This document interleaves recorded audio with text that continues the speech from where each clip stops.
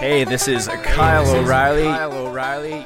You're listening to and loving the Spanish Announce Table.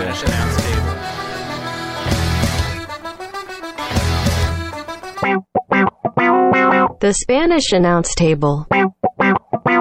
Well, here we are. It's episode 292 of the Spanish Announce Table. That number might seem insignificant. However, what number does seem significant is the 2020 part, because it was this week, maybe a day or two. I'd have to really check, maybe the exact date, 7 years ago that we recorded the very first episode of the Spanish Announce Table. Tom, happy 7-year anniversary.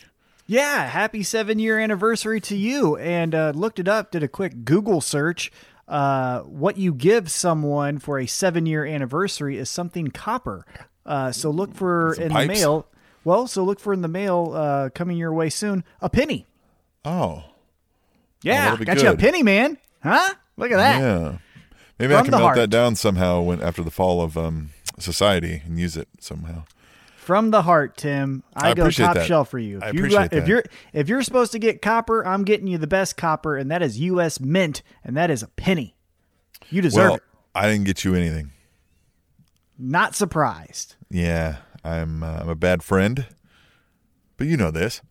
Preaching to the choir. Hey, man. So What have you been up to this week? I'm jazzed up a little bit, if you can't tell. I'm a little jazzed up. I'm a little psyched that we're doing 7-year anniversary Spanish Announce Table. This lasted exactly 6 years and 31 weeks longer than I thought, and I'm so happy.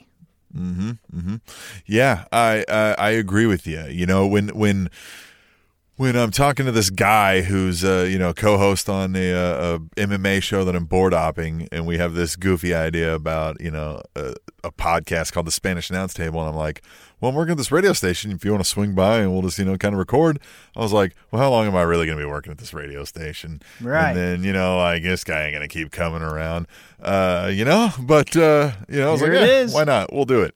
Yeah, I really thought this would last 20 weeks. I gave it about 20 weeks, and look at it, 7 years. But before we get into our little 7-year... Maybe we should have stopped at 20 weeks. Yeah, some people thought that. But before we get into the Spanish Announce Table 7-year reminiscing, memories and recap kind of the past 7 years, let's talk about this past week, Tim. What have you been up to this past week? Not much. We've been trying to get in a little family time when we could, but, you know what I mean? That's... with COVID, you get a little more opportunities, but, we just kind of hung out around the house a lot. We did have the bug guy come because we have them come like quarterly, and he had been calling, and I was like, I guess, you know what I mean? We've seen some bugs, so come on out, but, they were masked up, did the whole thing, and then, you know what I mean? So just playing the dad stuff during the COVID dad stuff. God, right? What? On brand Tim for our 7-year anniversary show. Still just doing dad shit. Love it. Yeah. Love it, Tim. I mean, what else am I going to do in the COVID? You know what I mean? Like, I'm not going to any concerts, not going to any wrestling shows. Yeah. Just being a dad. Being a dad and a podcast host. Man, on brand Tim. The dream. I love it. Yeah. Good what about you? Now, you over the 7 years... I've fluctuated a lot, There is no on brand because the brand has gone through many rebrandings. Oh, I tell you what, I have gone through 17 different iterations of T-Mac/Tom/who the fuck am I, where am I? And I loved all of them. The current iteration, though, what I have done this past week, got a little bit into pro wrestling as far as I bought The Rock's new tequila, Terramana. Ooh, okay. All right. Very I didn't good. get an invite. Well, I didn't buy it for you. I bought it for myself. Very good. I'm not a tequila guy, right? I'm like, And there's two different types. There's a Blanco, and then there's this one that I'm not even going to attempt to say, but it's the tequila that was aged in wood or in oak barrels. So it has like a yellow tint to it. Ooh, it's so smooth. I drink it straight, no rocks, no nothing. Don't mix it in like a margarita. Just sip on it. It is so good. Sipping on it right now, actually, and it tastes. So you're normally wonderful. not a tequila guy. No, but I wanted to get it because it's The Rock, right? Like, Yeah. he does Terramana Tuesday, and he's mixing his tequila with like bullshit you shouldn't be doing it with, right? It's like, here's a Terramana Tuesday. Put a Terramana in a glass and then eat a peanut butter and jelly sandwich. It's like, what the fuck? No one does that. He's like, don't oh, do it's that. Terramana Tuesday. No, I used to.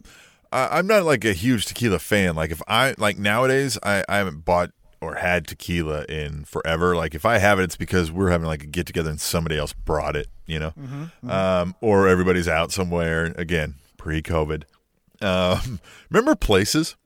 Right. So, remember going to places? So, yeah. I get invited. So, but in my days in the military, when I was like overseas in Germany and stuff, and we would be out at these bars, I would always do the flex where I wouldn't use like the chaser and the lime and the salt and all that. Not, you know what I mean? Like everybody else would do that, and they'd look at you, and then you'd just be like, "What?" Right? Like that. That was always a fun. That was how you got down there, right? Like that's how you punked everybody out. Yeah. Oh, hey, my dad taught me you don't chase your women and you don't chase your liquor. You fucking drink it straight. Like, no, we're not doing any of that stuff. And yeah, I've never chased anything. I hate people that are like, oh, give me a Dr. Pepper or give me some water. Shut up. The point of drinking this is to like feel inconvenient and then get fucked up. Like, that's what you're doing this for, man. If you want taste, go fucking drink a Dr. Pepper. But like, I was like, look, I damn sure have never in my life been like, I could just really go for some lime right now. So I really don't want it after my alcohol. Yeah. Right. And salt's like, I'm not just trying to, no thanks. Yeah. None don't chase shit. Don't high blood pressure, man. Fuck that. Yeah. That's the motto of 2020. Don't chase shit. Don't chase a virus. Don't chase a liquor. Don't chase a woman. Fucking stay in your own lane and do your own shit. Ooh, that's a good, look at that. Look at how we just inceptualized the theme for 2020. Don't chase shit. Oh yeah. If you followed us for 7 years, we've named years, we've given you advice. Like you're a well-rounded person at this point from our sage mentorship. Yes. Over the last 7 years. And you know, Tom, here's an interesting thing. You know, they say it's that in 7 years you have like every cell in your body has died and been replaced. So literally every 7 years, you're completely different from the 7 years that you were prior. So this is interesting, right? This literally is a whole new Spanish announce table. Have we ever done a whole new Spanish announce table? Now we have. Here it is. What is this? This is like 3.7? Yeah, this is Spanish Announce Table version 3.7. We're the Matt Hardy podcast. Yeah, you just keep dunking us in water and we'll come up with a new personality each time, right? Version 1, Broken Matt, high Spot Monkey Matt Hardy, all of the shit. We got it too. We got all that stuff. And again, this year, 2020, the year of don't chase shit. I was going to bring back the sound clips, but we, peek behind the curtain, right? Breaking kayfabe here. We record this totally different than we used to, and literally it's over a phone call on our end, and I wouldn't know how to make Tom hear it right now through all that. And when we figured this out last week that it was the 7-year anniversary, maybe we'll work on that. Maybe we won't. There will be an episode 300 coming up in a couple months, so that's another thing we can. This is a trial run, right? It's the 7-year anniversary, right? Definitely.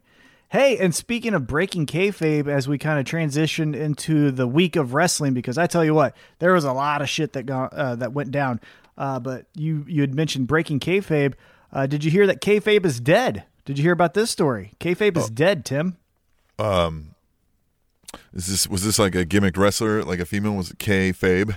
Killed her? No, but remember Pamela? Sister? No, but remember Pamela Marie Snyder, PMS, where she was a babyface for 3 weeks and then a heel for 1 week.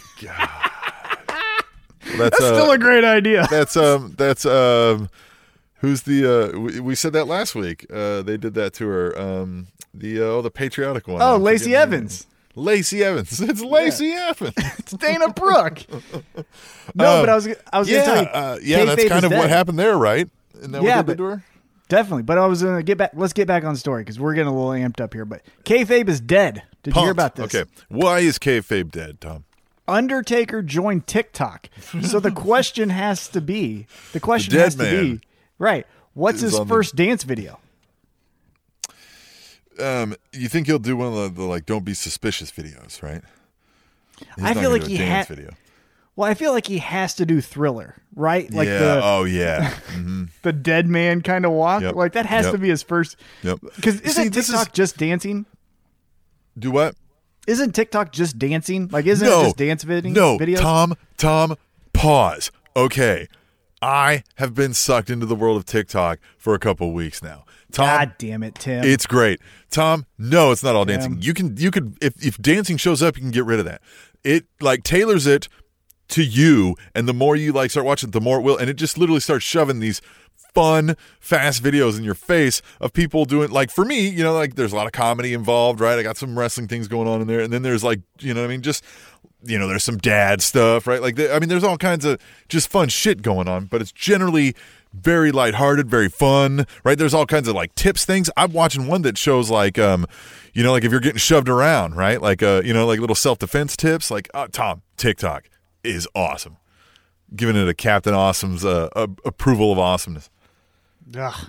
Yeah, you should check it out. No cap, for real. Check it out. Well, it's a sad day when two of my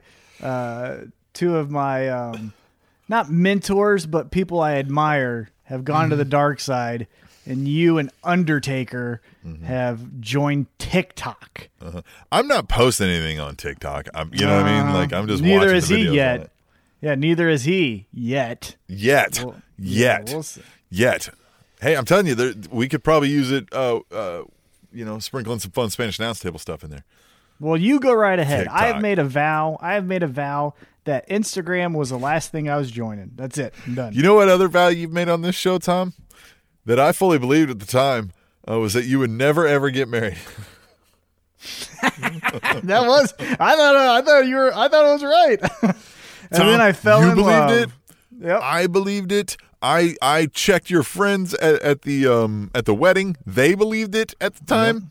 Oh yeah. My wife never believed it. The moment I said it to her, the day you said it to me, she laughed like how I'm laughing now, and I was like, "What?" And she was like, "Yeah, yes."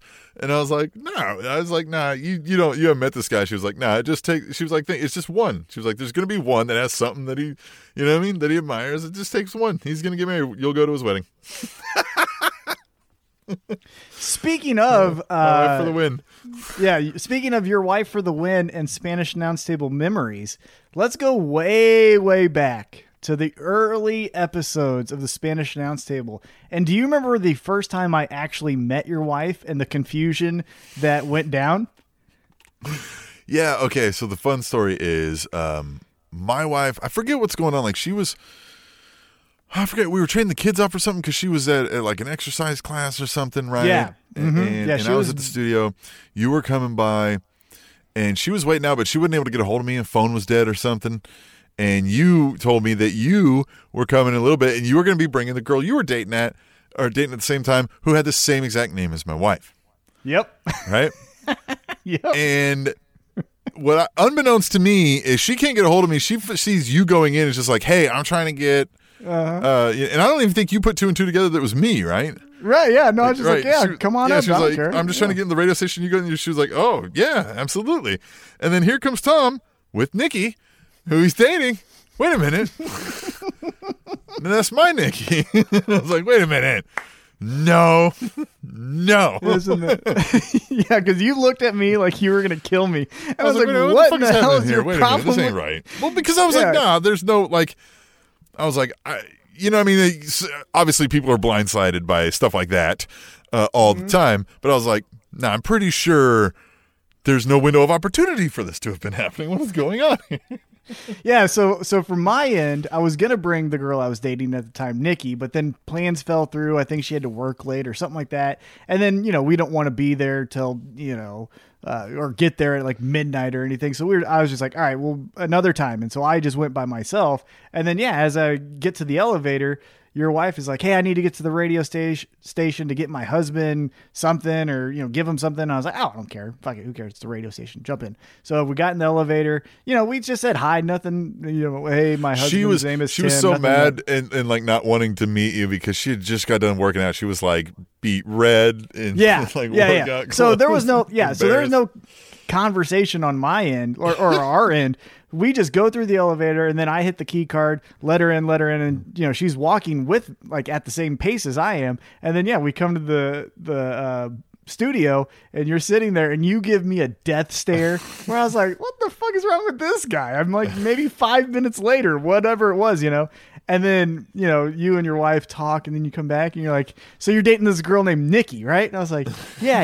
And you're like, my wife's name is Nikki. I was like, oh, that isn't her. I was like, that's not her.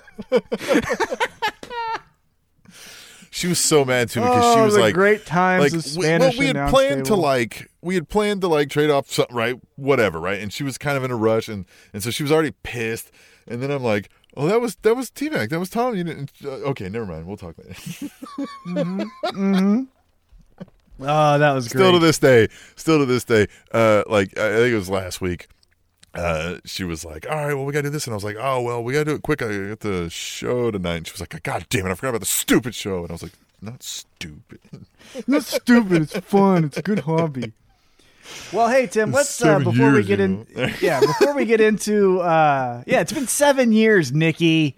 Come on by now. You should know better.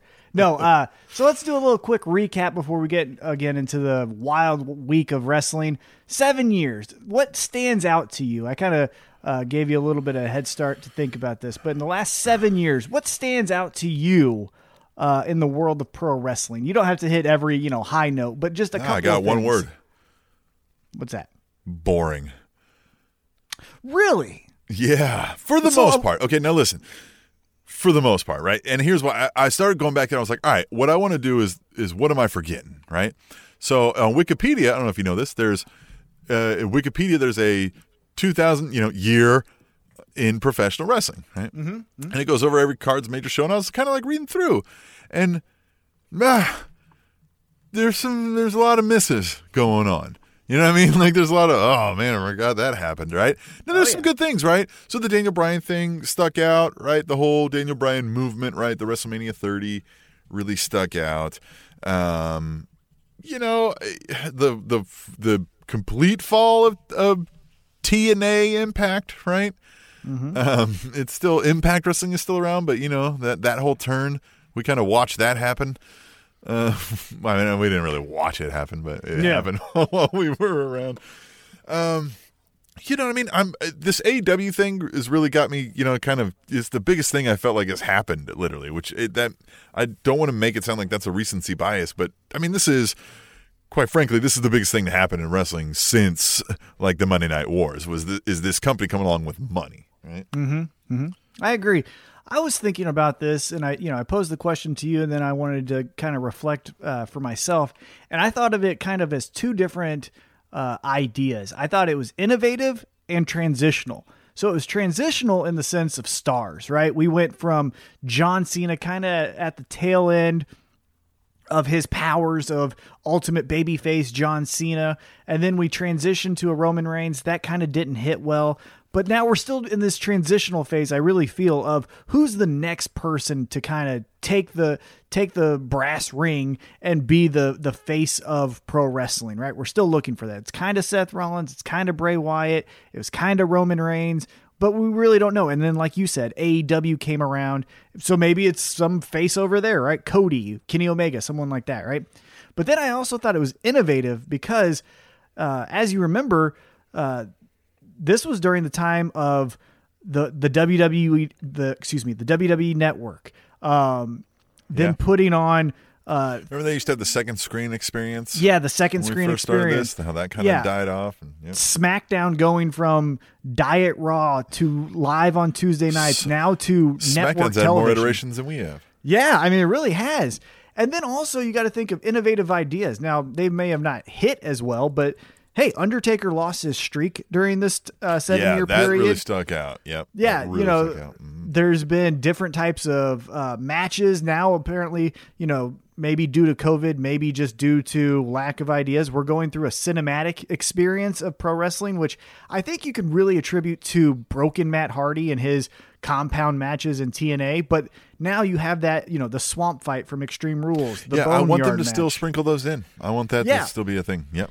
Yeah, so, obviously cinematic matches is nothing new. You can trace that back to, Hulk Hogan going to the Dungeon of Doom and trying to find Kevin Sullivan. But now it's obviously taken to new heights currently. So I would say those two ideas. That was a cinematic masterpiece. And I loved it. This water, it's not hot. Like, okay, Hogan, cool, I guess. Fucking idiot. But yeah, I was thinking back, the 7 years to me, innovative and transitional. So that's kind of my quick recap. Because again, I want to get into I don't this disagree, and maybe boring was a little harsh, but there is a lot of there. Early on in our 7 years, there was a whole lot of the Shield broke up, so now they were cycling through a lot of them. And then they kind of got away from that, and we are where we're at now. Which right now, everything's just up in the air. I just don't. You can't even judge anything. I feel like Yeah, this specific exact moment in time is a little bit hard to judge, but if you take a step back and kind of look at it from a few years, yeah, there's just no one that's been the person, right? Becky Lynch, obviously, that's another theme you can speak of. Yep. Women's pro wrestling from when we started this podcast. Yeah, the whole evolution thing. Main eventing WrestleMania. But yeah, I think innovative and transitional has been really the two things that stand out for me during these last 7 years. But now, hey, let's get into this week, because like I keep alluding to, there was a ton that went on. I'm so excited I can't even speak straight, and that's my job. So we kind of were hitting it hard each and every week, giving you a podcast episode, and then we went away and we kind of faded, and then we went away for good for a couple of months, and now we're back and we're relevant. You know who also is that way? Impact Wrestling. This past week was Slammiversary. So we won't recap this as far as match by match, but Tim, as you probably saw, there were a ton of returning stars to Impact. There were some stars from WWE that made their first debut in Impact. Generally speaking, it made, shockwaves in the pro wrestling world and felt relevant again. What did you think, and what do you take away from Slammiversary from this past weekend? I like this. I like that the folks leaving the WWE aren't just going to all dump onto AEW, right?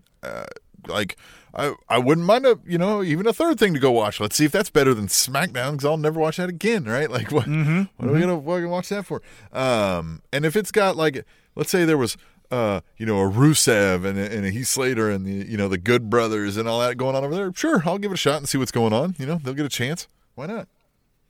Yeah, I thought this was really interesting because they did it in a way where it was just waves that came into Impact Wrestling. So, with this many people, you could have done a Nexus type storyline, right? Or an Outsiders type storyline where it's these invaders that try to take over the company. Or even they're just like a group of guys who think their shit is too big for for this place, right? So they just come in as a group of people looking down on them all because we've been in WWE.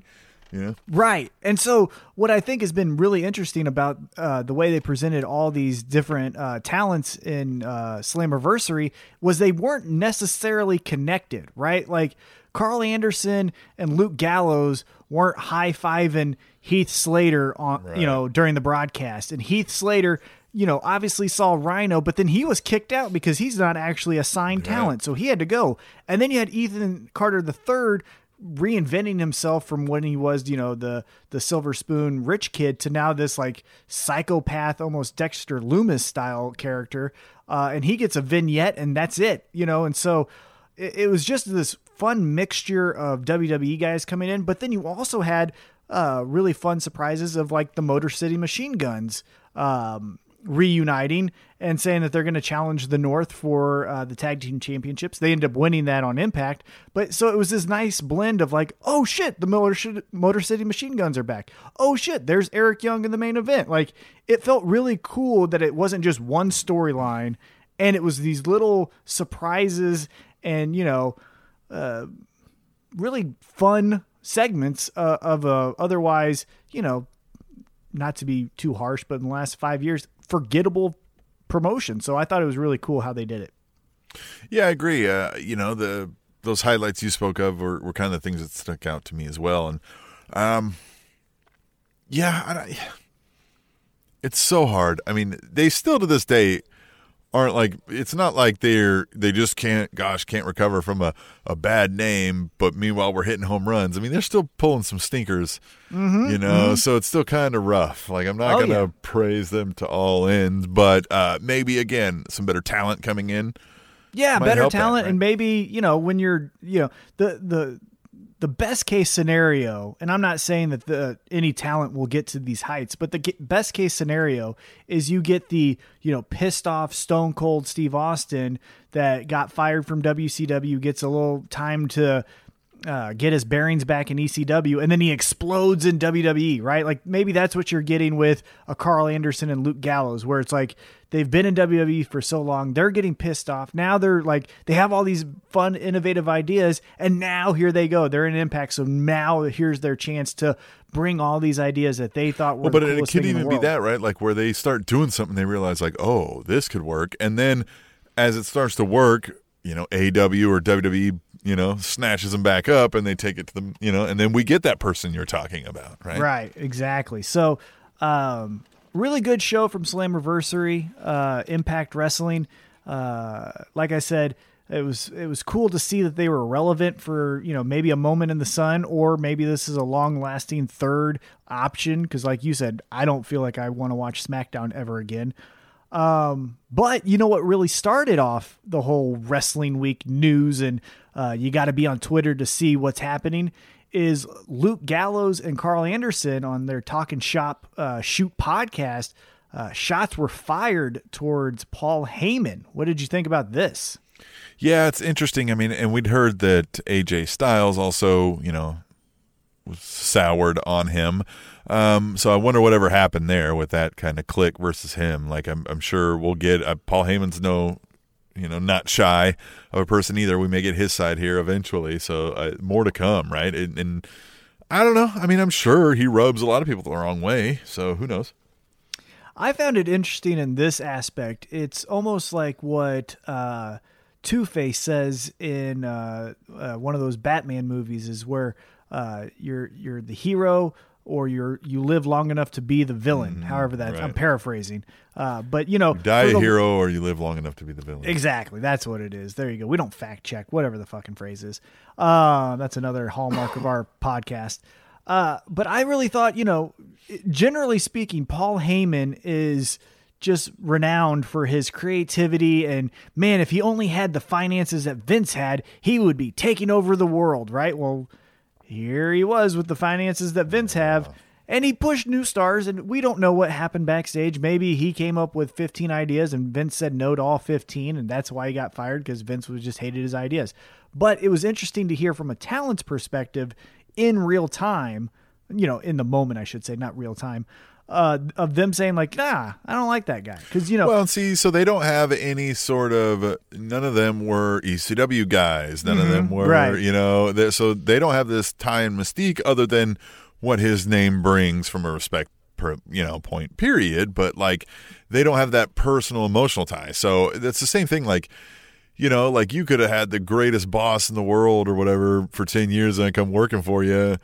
And, like that guy's helped you out maybe, personally. And then I come in and I'm like, oh, I don't know if like that guy's kind of a dick.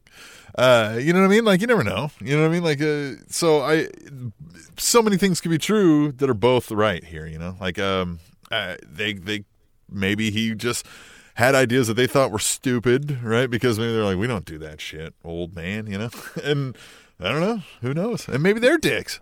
Yeah, that's the thing. I just found it very interesting that someone current is taking a shot at Paul Heyman, because usually it was always after the fact, right? Taz or Tommy Dreamer would say like, man, he was great, but sometimes that motherfucker didn't pay me. You know what I mean? So but this is, no, I don't like that guy. He lies a lot and I don't like liars. And so I found that very interesting, that someone would be either so bold to say it, while they're still wrestling, or maybe Paul Heyman is changing, right? Maybe he is going from the innovator of pro wrestling, moving it forward to, hey man, I'm a company guy and I just need these checks to clear. So just fucking go out there, and now you guys are doctors this week. I don't give a shit. Like, just go out there and do it. You know what I'm saying? So we'll see how it plays out. Like you said, we haven't heard from Paul Heyman.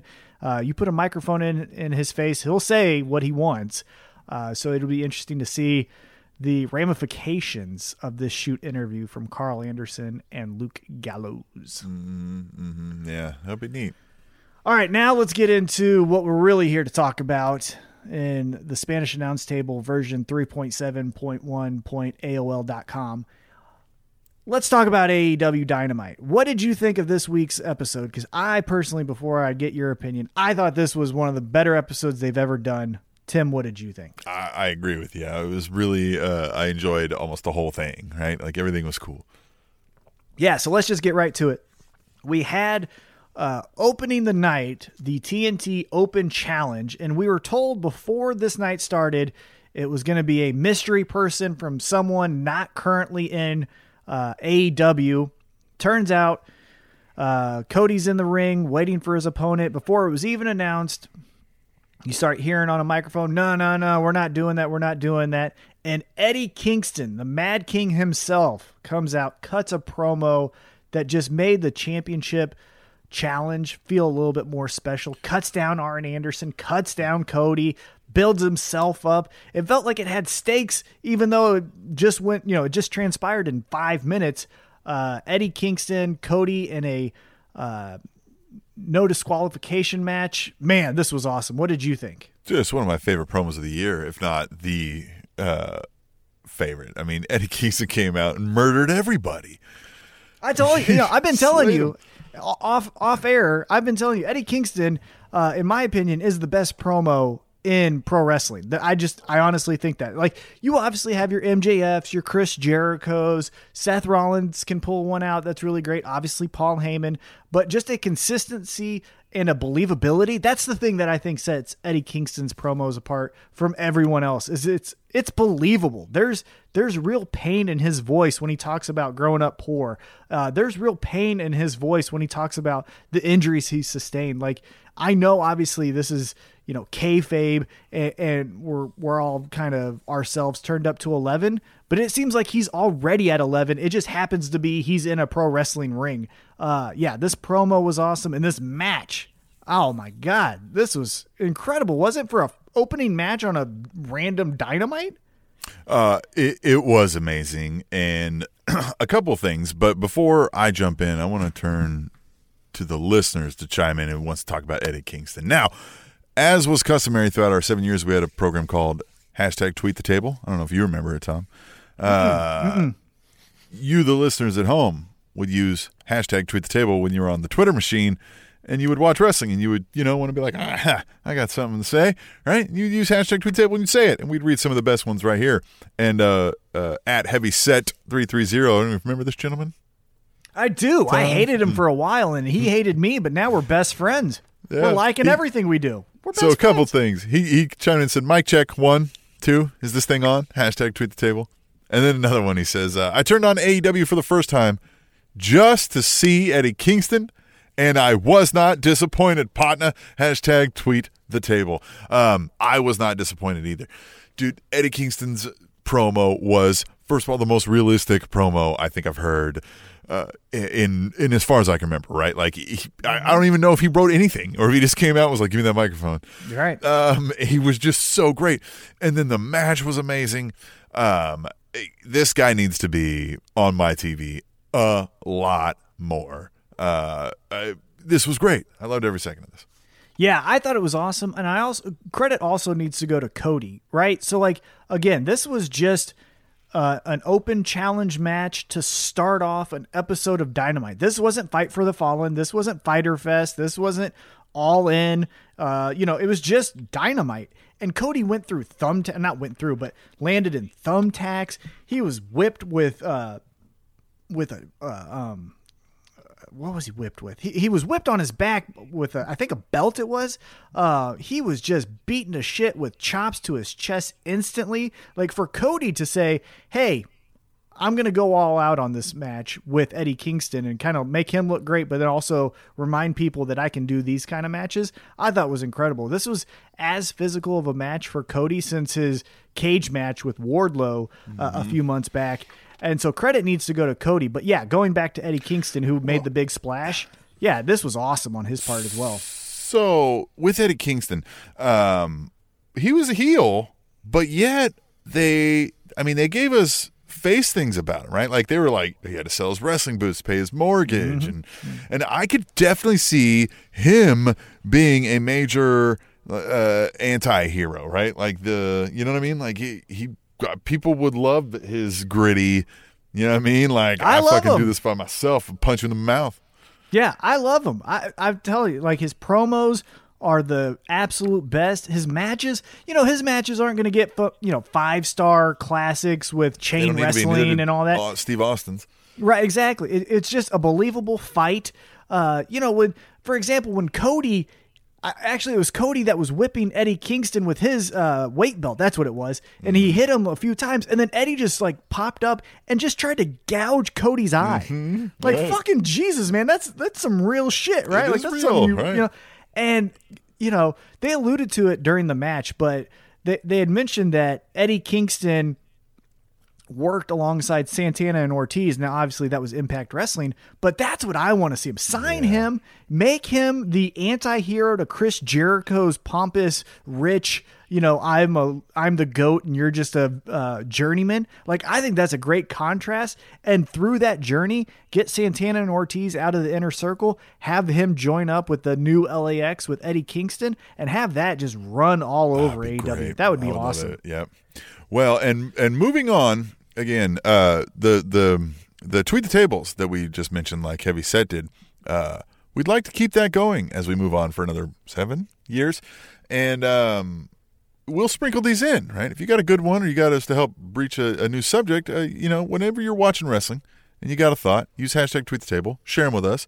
Just like Heavy Set did on this one, he says, I need Nick Gage to accept the challenge next week. Hashtag Murder Death Kill. Hashtag Tweet the Table. Who's the next challenger? Well, I hope it's not Nick Gage, because I don't know if Cody can handle that. An Eddie Kingston match and then a Nick Gage match, I mean, that might break his back. Like, I'm being dead serious. That's too physical. I think, someone who needs to accept the open challenge next week, just from a breaking kayfabe and a shoot to preserve Cody's body. Let's get a Marco Stunt. Like, let's get another kind of mid-range fun flippy guy. A Jungle Boy would even be good. Like, I know he's already accepted it once, but someone along those lines. Maybe the other member of Private Party. I'm getting confused on which one accepted it first. Maybe the other guy takes the open challenge, but I don't want a physical. Yeah, well, even that's physical too. I just don't want Cody to I don't want Cody to have a Pentagon Jr. spleen. Yeah, Pentagon Jr. Perfect. Someone like that. Yeah, Phoenix. Someone like that. It's still pretty physical. Yeah, but it's not Nick Gage. It's not Eddie Kingston. Yeah, it's not brutal. It's not like I'm ramming you into the fucking fence post. I'm not nervous that Cody's lungs will be punctured in a match with Rey Fenix. I am with Nick Gage. Yeah. All right, so what was next? After a successful title defense from Cody, we saw MJF come out, and essentially this was a squash match. He took on what looked to be Jungle Boy's older brother in a squash match. This was good, but I have mentioned this last week, and I'm starting to get this feeling a little bit more each and every week, but we need something MJF can really sink his teeth into. Yeah, you're not wrong there, but God, he did this so great. This is perfect heel. Like, you don't even want to cheer this guy, right? Like, he was so rotten, so rude, so mean, and then just beating the guy up, making him say he's undefeated. Like, just... God, like, that's what a heel does. Like, you wanted to see him get his ever-loving ass beat. Yeah, and I love MJF, right? Like, I love to boo this guy, and I like that Wardlow is there for him to, smack someone in the face and then hide Harvey behind Whippleman. Wardlow, right? Like, yeah, exactly. He can do that with the Wardlow, but as great of a program as he had with Jungle Boy, which I do think he had a great program with, and eventually, this time next year or even 2 years down the road, we can revisit that feud and see where they're at and reignite both guys' career. But in the right now, I need MJF to pick a fight with someone who's a babyface who can, stand up to him. I know he's a tag team champion, but someone who I feel like that would fit that role to a T is Kenny Omega. Kenny Omega, MJF, right there. That to me says main eventing a Dynamite for sure, or if you build it up correctly, main eventing a soon-to-be pay-per-view. Like, that's the type of thing that I want MJF to do, is get into a real feud with a top-level guy like he had with Cody. Yeah. Yeah, I mean, you're not wrong. But he's still so good. Oh, he's the best. Yeah, he is the perfect heel in 2020 for me. So now we need to give him a good face. All of his let's work. get at it. Exactly. So next after that, we did have a quick announcement that coming this summer, we're going to get a women's tag team championship tournament where women's tag team championships will be introduced. What did you think about that announcement? It's coming this summer. We don't have an exact date, but it was announced. It feels like they better get some more folks in. So I agree, right? And I feel like the general consensus is to kind of, I don't know if it's harp on it or downplay like the women's division in AEW. I personally think it's very, very good. I know Britt Baker's hurt, but you have Britt Baker, you have the champion, you have Penelope Ford, you have Nyla Rose, you have it's not terrible. Yeah, you're right. It's not terrible. You have Brandy Rhodes, you have the Bunny, which, you know, she's in this weird kind of like she was the Bunny, but then she's Allie. I don't know what she's doing. You have some things there where I think you have a good women's division. My concern with a women's tag team championship program is, where does it fit? Like, they still only have 2 hours. Right. And we're telling the story of the Dark Order, you know, the AEW championship, the TNT championship, the women's championship. And then we got other stories like Chris Jericho, Orange Cassidy feud. So I just don't know, with 2 hours, introducing more titles is going to benefit really anyone. Yeah, I agree. And that said, I don't want them to go to a third hour. So, oh no, but I talked about this last few weeks, and I'll keep talking about it. I will say they did a little bit better this week, but that's where you need to make AEW Dark your go-to YouTube wrestling show, right? Like, you have it there. You can do whatever you want. You know, this week we saw Ricky Starks join Taz as Ricky and Brian Cage beat up Darby Allin. But more stuff like that. That's where we can have the women's tag team championship change hands from, team A to team B. Or that's where we can have, after Cody loses the championship, a TNT championship match on AEW Dark. That's where we need to do more than just say, well, Shawn Spears needs to pad his record because eventually he's going to lose to Kenny Omega, so let's get him 3 wins on Dark. right. This is where we need to use that time a little bit more efficiently, and that's where I think it could fit. Not to say it should stay on Dark, but we can move things around if we're going to add more content that's, must-see TV to Dark. But if it's not that, I don't know where these titles fit on Dynamite. Me neither. Time will tell, I guess. I don't know. All right. Now, after that announcement, we got back to the action, and I tell you what, we got one of the crazier matches, at least from the start, in AEW history. We had the Young Bucks versus the Butcher and the Blade. It started in a kitchen, for Christ's sake. Yeah. What did you think of this? I like the Butcher and the Blade more every time I see them. Is a major takeaway. God,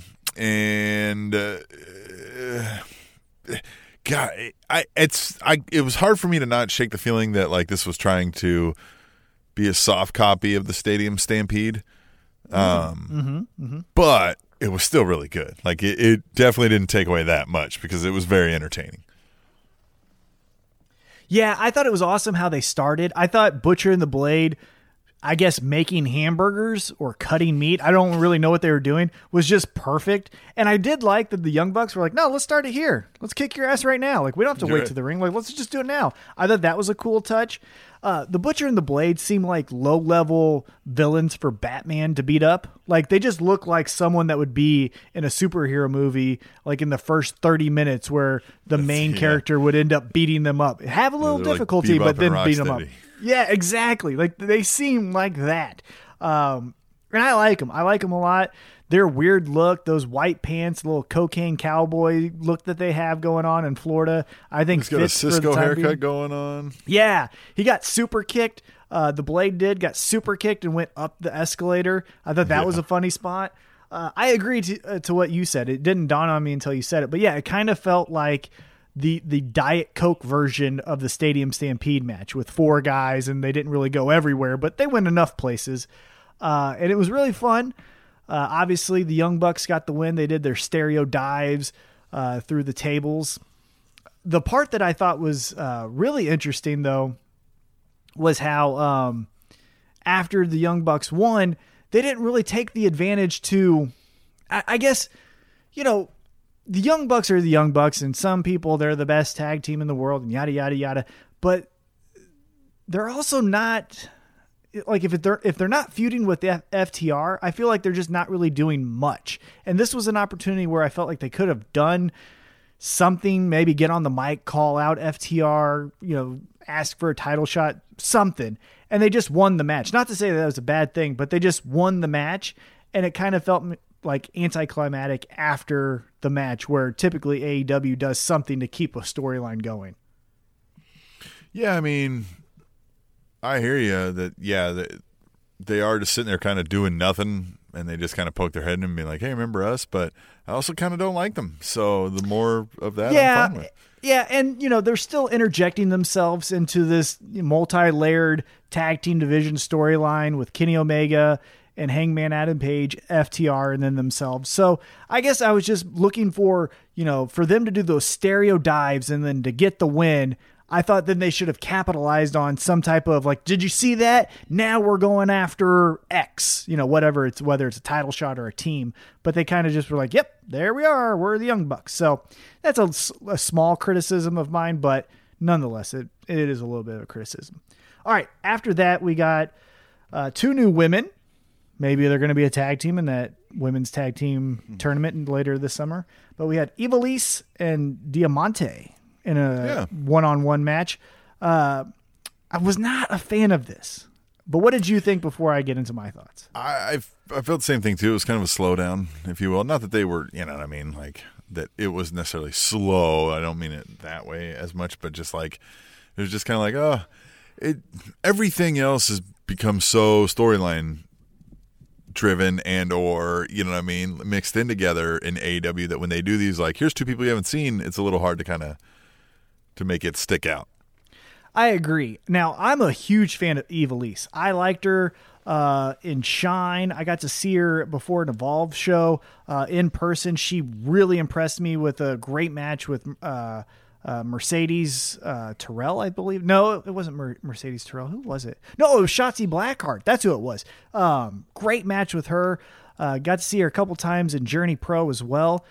The reason this match didn't hit well with me is for 2 reasons. One, I felt like it was the same character wrestling each other. They both came out with this like thuggish Puerto Rican, I'm a badass, which is fine and great.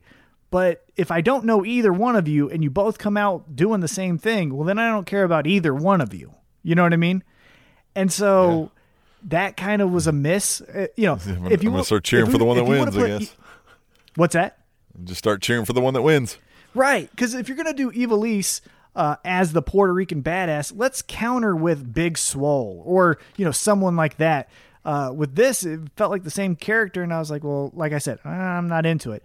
The other thing that I thought was not working in their favor is they did an in-match promo from Big Swole on Britt Baker.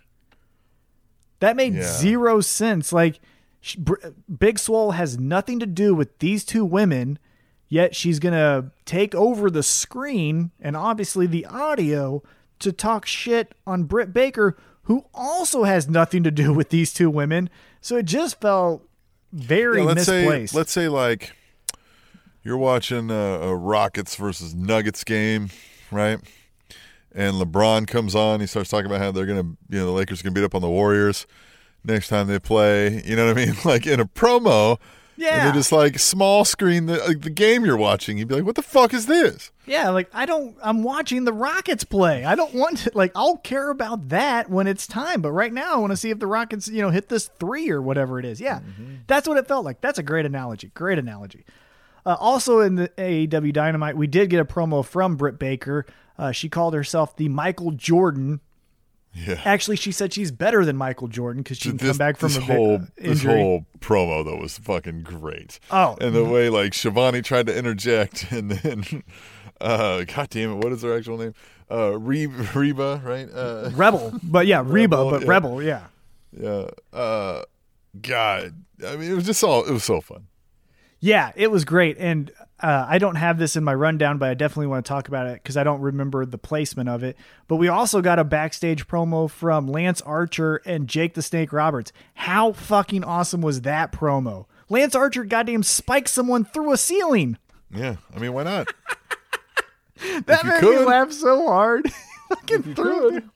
I know. And the great thing about this was the contrast of Lance Archer just sticking a foot in everyone's ass, and then, like I said, spiking that one poor bastard, and Jake the Snake going like, God damn it, guys, if you guys don't give him something to do, he's just going to keep doing this, and who wants this? You guys don't want this, damn it. And Lance Archer's just like, roar, roar, roar.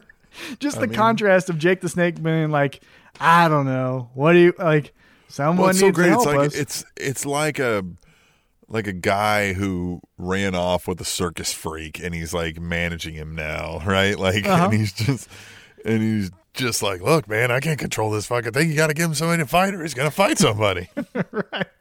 I just that was my favorite moment of the entire night when he fucking lifted that poor bastard through the ceiling. That made me laugh so hard and was such a cool spot. Lance Archer making a good impact for the time he was given. All right, now let's get back into some of the matches here. We had 5 from the Dark Order taking on the tag team champ, Hangman Adam Page. Adam Page gets the victory. The Dark Order does come out. Mr. Brody Lee post-match does say, hey, Hangman, you have no friends out here. Why don't you join us? We'll be your friends. And then Hangman says the ultimate sin to Mr. Brody Lee, and he says, I'm not joining a cult. What did you think of this whole segment? A little perplexed, right? Because we were telling the Colt Cabana story, right? Mm-hmm. And now, a guy like Brody is going to have a couple things going on, I guess, right? But I don't feel like the Hangman Page and the Kenny Omega thing is so split up that like now he's fighting the Dark Order. Like, what is going on here, right? Like, I don't know.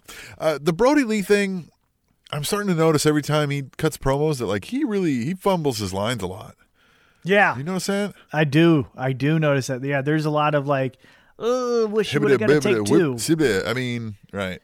Yeah. Yeah. I mean, he's articulate, but he's not he's just slow it down a little bit, right? I think this is what they needed to work on him with, right? If he slows it down a little bit. Yeah, kind of how I was at the start of this episode, but yeah, just needs to slow down a little bit. Right. Enjoy the moment. Yeah.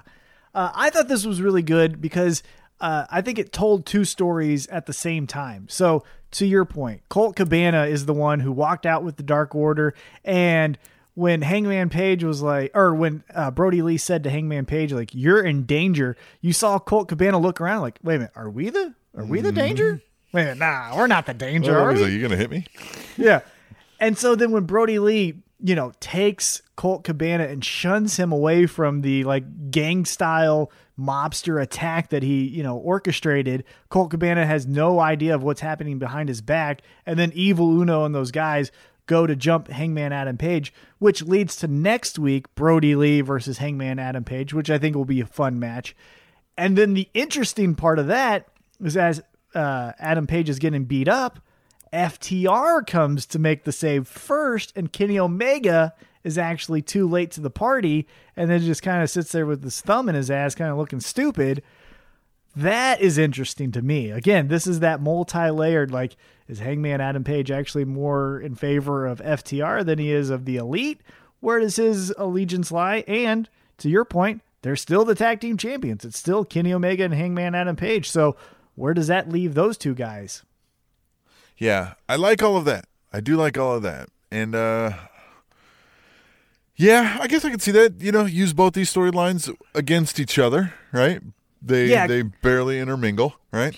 Yeah, because I don't think this is going to be a 3-week feud with promo packages of Hangman Adam Page versus the Dark Order. I think this is just to get one more actual payoff next week, and have these two storylines bump into each other one more time.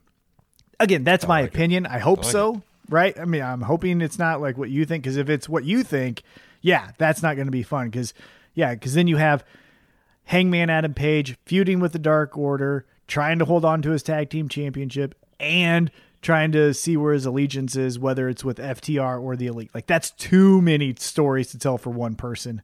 So yeah, we'll see next week what it unfolds. But for the time being, next week it looks like it's going to be Brody Lee versus the Hangman Adam Page.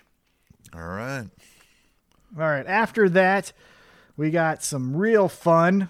As I scroll down my notes, we got the main event, Jurassic Express of Luchasaurus. You missed a Taz Brian Cage promo in there. Well, I did. I am sorry. Yes, I did. As I alluded to on AEW Dark, Ricky Starks has joined. I don't know what we're calling this, the Taz team, or I guess something. But yeah, Taz said that he made a business decision to save Brian Cage's arm. Talk some more shit about how Brian Cage is the man, and no mistake will happen again, which made him kind of feel like more of a badass to me. And then Darby Allin comes out. We get that little feud. That's when, again, Ricky Starks comes out to help beat up Darby Allin. And then we get the heavyweight champ coming out with a baseball bat, which I think was in barbed wire. Do I have that correct? Maybe. I think so. And so now we have Jon Moxley repaying the favor to Darby Allin for the week before. And now it looks like we may have a tag match soon of Jon Moxley and Darby Allin, who's had their own match that was really awesome, taking on Brian Cage and Ricky Starks. So, you alluded to the towel throwing incident, and last week we had asked, when was the last time that we had seen something like that in wrestling? Yes. Mm-hmm. And hashtag tweet the table to the rescue, Tom. Heavy set again, because what I mean, when we told people, hey, we're going to do these tweet tables again, we gave you less than a week's notice, and that's how we do things. He said, hashtag tweet the table, he said, Bret Hart versus Bob Backlund, Survivor Series 95. Owen convinced his mom to throw in the towel for Bret. Yep. And as soon as he said, I saw that tweet, and as soon as he said it, then it sparked my memory. Because then after that, that's when Bob Backlund, if memory serves me correct, and again, I don't fact check, but I believe that's then where Bob Backlund lost the heavyweight championship to Diesel in like 6 seconds in a house show in Madison Square Garden. And then we get the hot potato of Diesel to Sid to Bret to, I think Shawn even got it in there again. And then Diesel had it for a year at one point.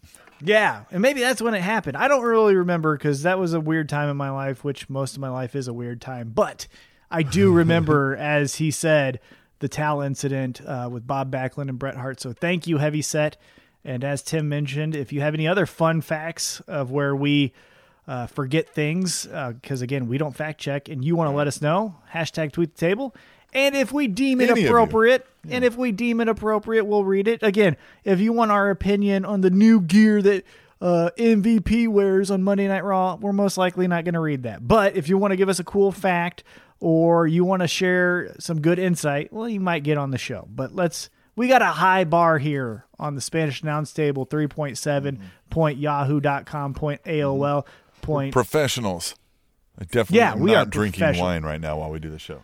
Terramana is hitting me in my sternum.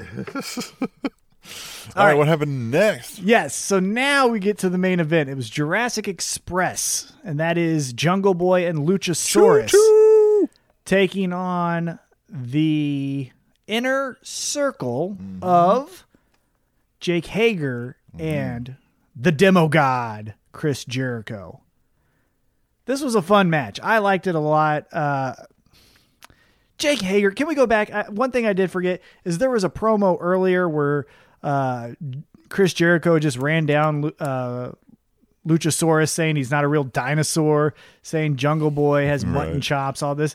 But it was a great promo, and it was fine. But God bless fucking America. You had Jake Hager just, I don't know, hyped on his own fucking looking at his abs, just flexes for no apparent reason behind Chris Jericho. I don't know if you caught that, but he just was like, yeah. It was like, he went full 80s wrestler. Yeah, for no reason. There was no big insult. There was no nothing. It was just like, we're good. And he's like, yeah. And again, creatine was hitting him. Oh, something was hitting him. Maybe too many white lines. I don't know. That's allegedly. I'm not saying he does it. I'm just saying he looks like it. But then he walks out to the ring.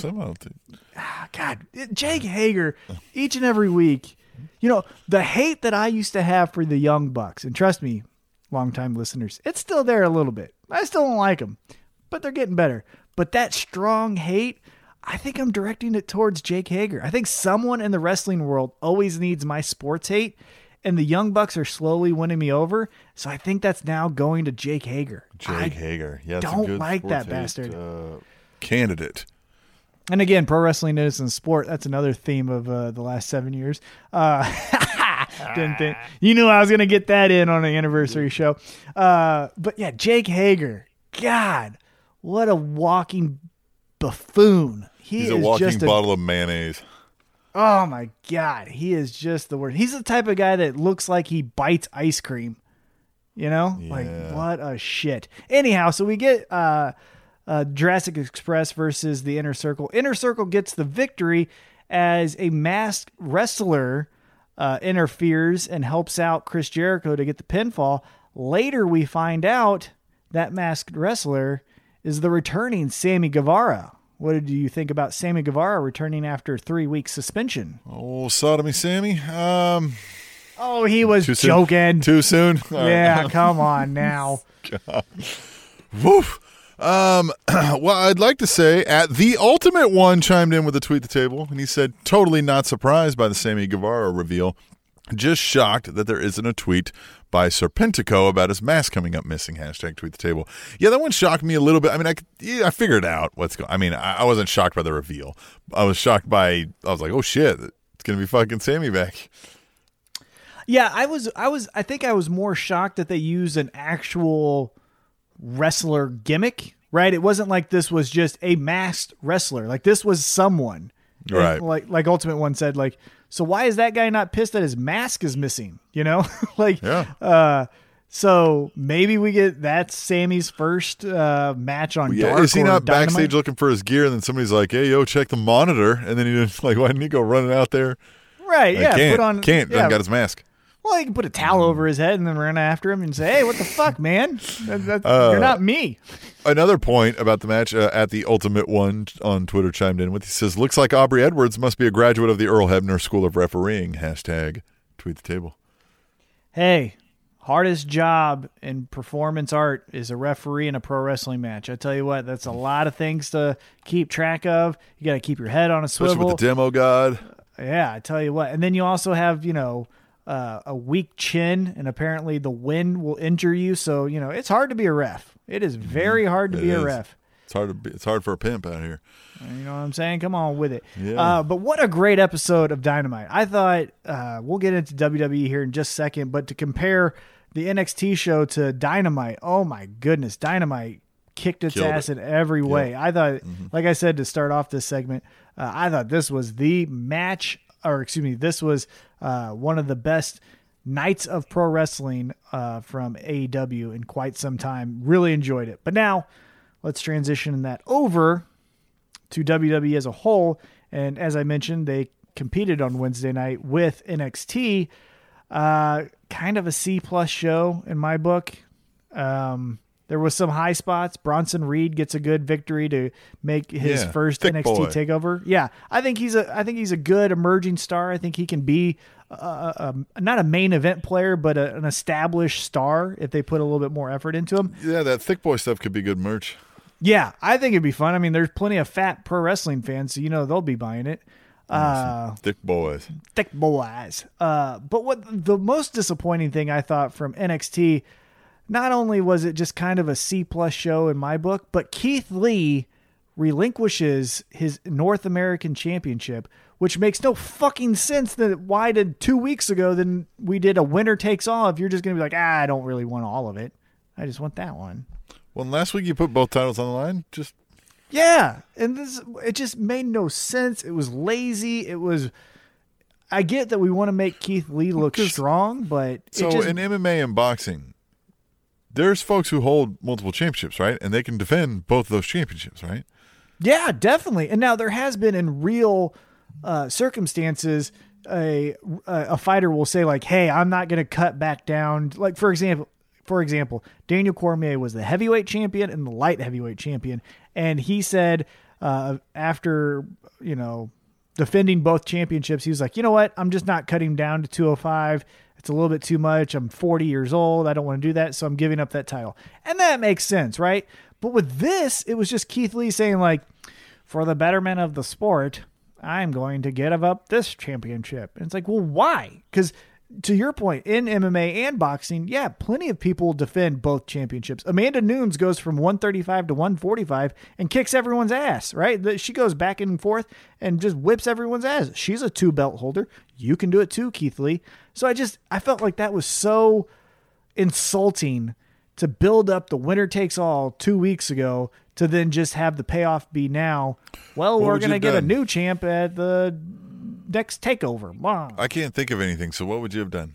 Again, if you're going to have Karrion Kross really challenge for the heavyweight championship, get him inside the head of Keith Lee and in a North American championship match with whoever you want to put that title on. Karrion Kross cost Keith Lee that match, and then that's how you build the main event storyline with Karrion Kross and Keith Lee, and then now you have your North American champion who is established winner who took the belt off of someone, not just winning a ladder off of match. the double champ. Right. So now you've established a North American championship with legitimacy, and you have a main event story with some real heat. Here's another hashtag. Hashtag hire T-Mac. Mm-hmm. Right? I mean, because now it very much like you said with MMA and boxing, right? Here's another example. John Jones, the greatest fighter of all time in a lot of people's books, was the light heavyweight champion.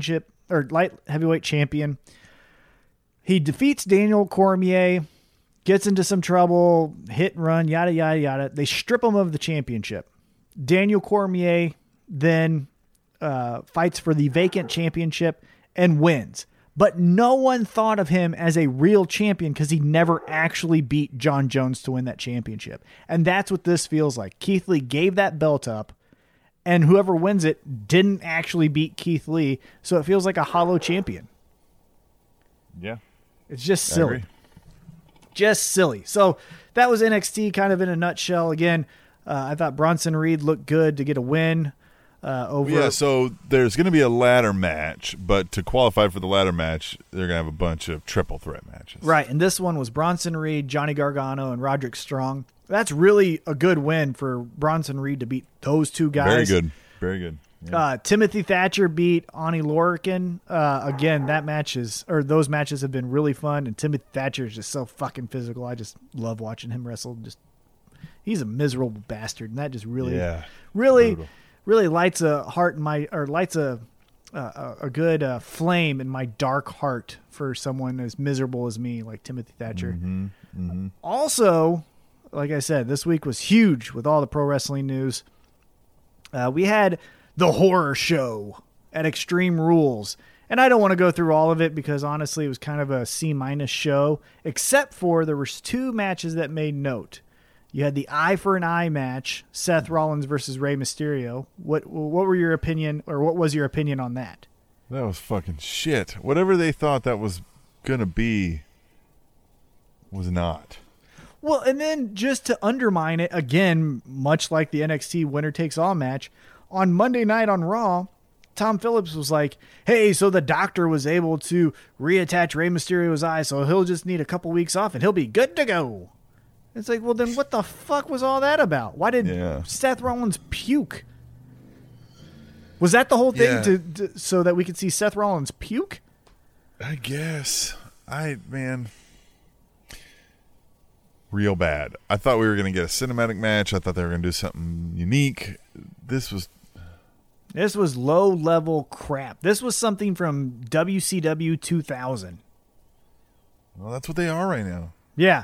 Also, a real eye has been detached from a wrestler, and they didn't puke. They just kept wrestling, i.e. Vader and Stan Hansen. Stan Hansen hit him so fucking hard in the face, Vader's eye popped out, and he pushed it back in. So, let's act like this wasn't, something crazy in the pro wrestling world. Now, obviously, this was supposed to be whatever, but, yeah.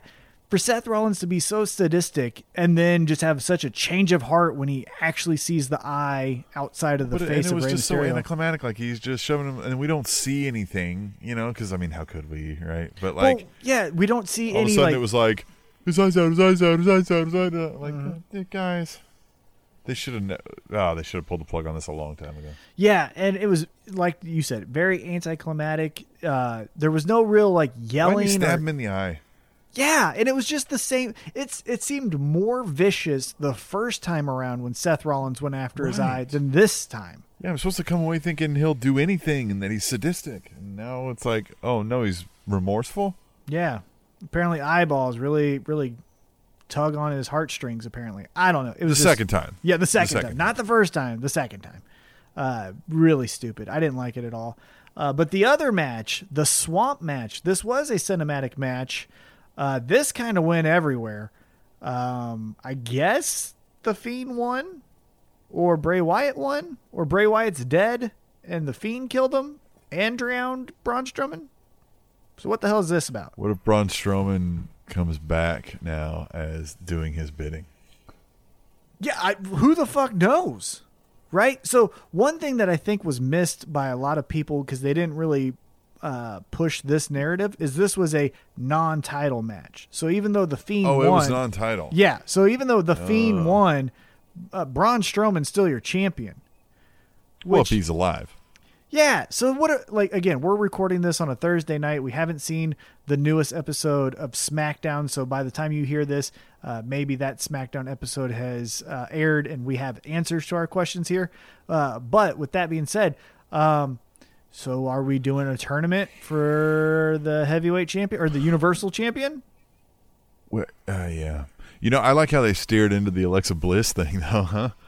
Well, yeah, because I think that's a really cool thing that Bray Wyatt can channel, some of your inner thoughts, inner guilty pleasures. Well, he beat his own ass. Yeah. He brought out the old version of himself to beat himself up, I guess. And then, pulled out the Alexa Bliss posing as Sister Abigail, but more of that, like, it's a ghost, come follow me. And then, the Swamp. Yeah, but she was like, you've wanted to be together. Like, they just went into like, oh, hello. Right. Well, they alluded to that the entire time during the mixed match challenge. Right. So I thought it was a good callback. Again, that's another reward for being a longtime fan. So that I thought that was really interesting. I will say this, though. I understand it was a Swamp match and it's supposed to be scary. So typically with, scary movies, things move a little slower to build suspense. But there was a lot of dead space in this match. Yeah, there was. There was a lot Not of very much fighting at all. Yeah, but there's just like okay, can we get to it? Like I don't need to see another bunny rabbit. I would rather see someone punch someone, We did get someone on fire, so I guess that was cool, right? Someone caught on fire. Mm-hmm. That also, though, man, I'm just so conflicted on this because even though it was a great attempt, it didn't make sense. Because why would Braun Strowman laugh about setting someone on fire as a babyface? Yeah. I don't get that. And then the finish just, we'll get more answers, I guess, on SmackDown Friday night. But I like how they did it. I like how they played the exit. They're like, all right, show's over. And then, whoop. Right. Yeah, they did that once before. Obviously, what comes to mind, at least for me, is when Tommaso Ciampa turned on Johnny Gargano in NXT. Yep. But yeah, with this one, they put the credits so you think it's over, and nope, no, it's not. But I don't know. So Bray Wyatt and Braun Strowman, are fighting in the lake or in the swamp, and it looks like Braun Strowman is drowned. But then you see Bray Wyatt fighting for his life, and he goes under the water. And then what emerges is the Fiend. So hopefully they have a payoff for this. It was intriguing. I am interested to see where Bray Wyatt goes from here. But what? Like, I don't know, man. I can agree with that. Mm-hmm. Yeah. So yeah, man, that was the week in wrestling, I think, at least for me. Did Randy Orton retire the Big Show? Fuck, who knows? Didn't we think that that Braun Strowman retired the Big Show in that cage match when he busted through the cage and took out Big Show. Like it feels like Big Show's had he's the watered down version of Undertaker, where he keeps on having these this is my last match kind of thing, and then he comes back in 3 months. Here's the thing that happened. Shelton Benjamin got his first win on Raw in 14 years. How about it? Huh? So 7 years ago when we started this show, he hadn't had a win on Raw in 7 years. And 7 years later, he gets over the hump. 24/7 champ, baby. Hey, that does, going into our little bit of Raw thoughts here, do you think, so rumor is that they might be doing a reincarnation or an updated version, whatever you want to call it, of the Nation of Domination. And we did see Ron Simmons backstage talking to MVP and Bobby Lashley. Is that where we're going? Maybe. A little race war? A little race war during the Black Lives Matter movement? Maybe. I tell you what, if you want to spark some controversy and controversy creates cash, I mean, bringing back the Nation definitely will turn heads. I don't know if it'll be for good or for bad, but it'll turn heads. I mean, we'll see. I think that may be where they're going. I think they may try to, they may try to present it in an interesting way, but. Because then also, right, here's a fun swerve. What if it's not them? What if the Nation is not Shelton Benjamin, MVP, Bobby Lashley? Instead, it's Cedric Alexander, Ricochet, and Mustafa Ali. Huh? They're the ones feuding with each other. Right? Maybe. Yeah, I doubt it. I don't know who it'll be. But it seems like if it's going to be anyone, from what we see, Ron Simmons talking to MVP, you would think like that's the torch being passed, right? From Ron Simmons to MVP. It'll be a bold move. I will applaud them if they attempt it. I will say that. If ratings are at an all-time low consistently, and so you got to do something. And in this moment of civil unrest and racial inequality being at the forefront of a lot of people's minds, to lean into that with the Nation of Domination 2020, you'll definitely get people talking. We'll see if it's for better or for worse, but it's definitely a bold move if they choose to do it.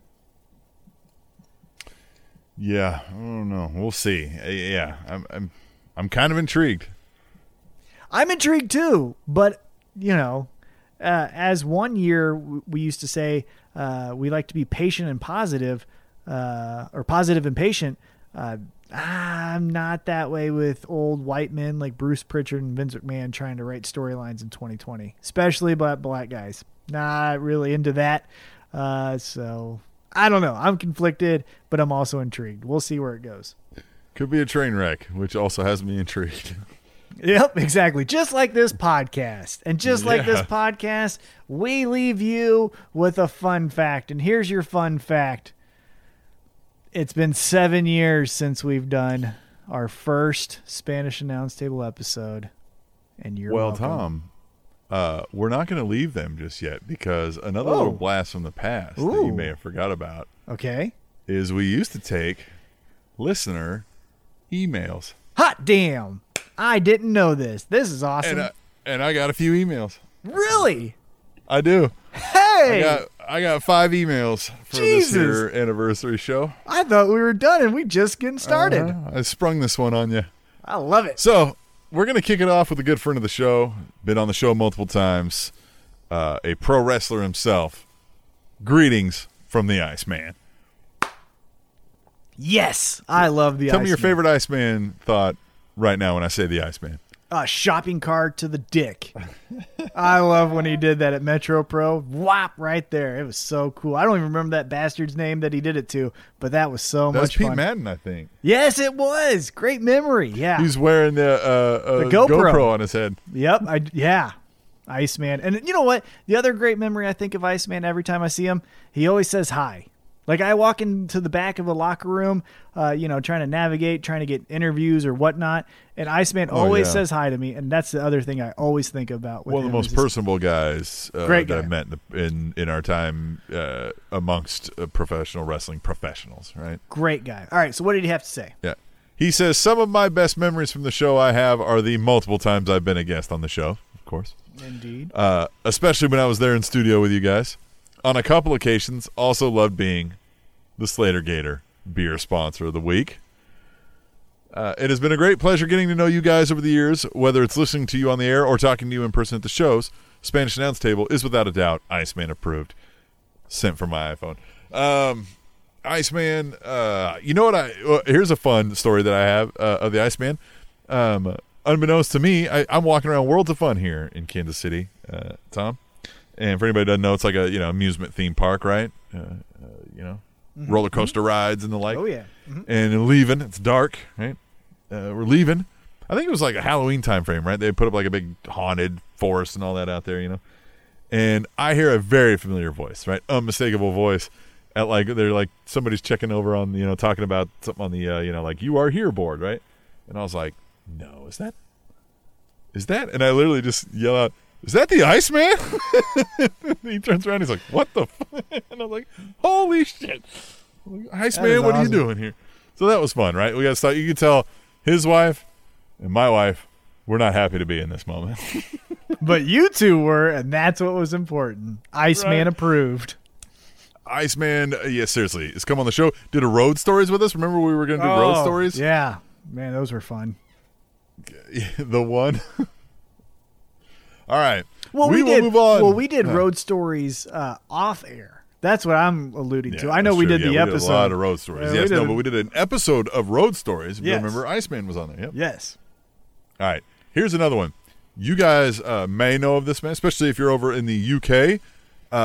Long time listener to the show, Adam Pearson. Oh, Adam Pearson. One of my favorite humans on this earth. I love that gentleman so flippin' much. God, he's the best. What does he have to say? I'm so excited to hear from him. Well, he says, can't believe it's been 7 years of table show greatness. Oh my, how time flies.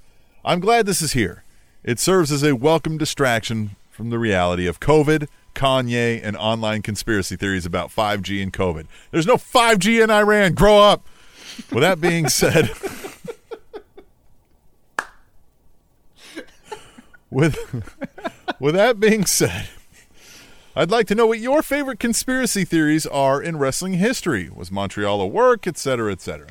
Also, how has wrestling and being part of this community made you and your lives better?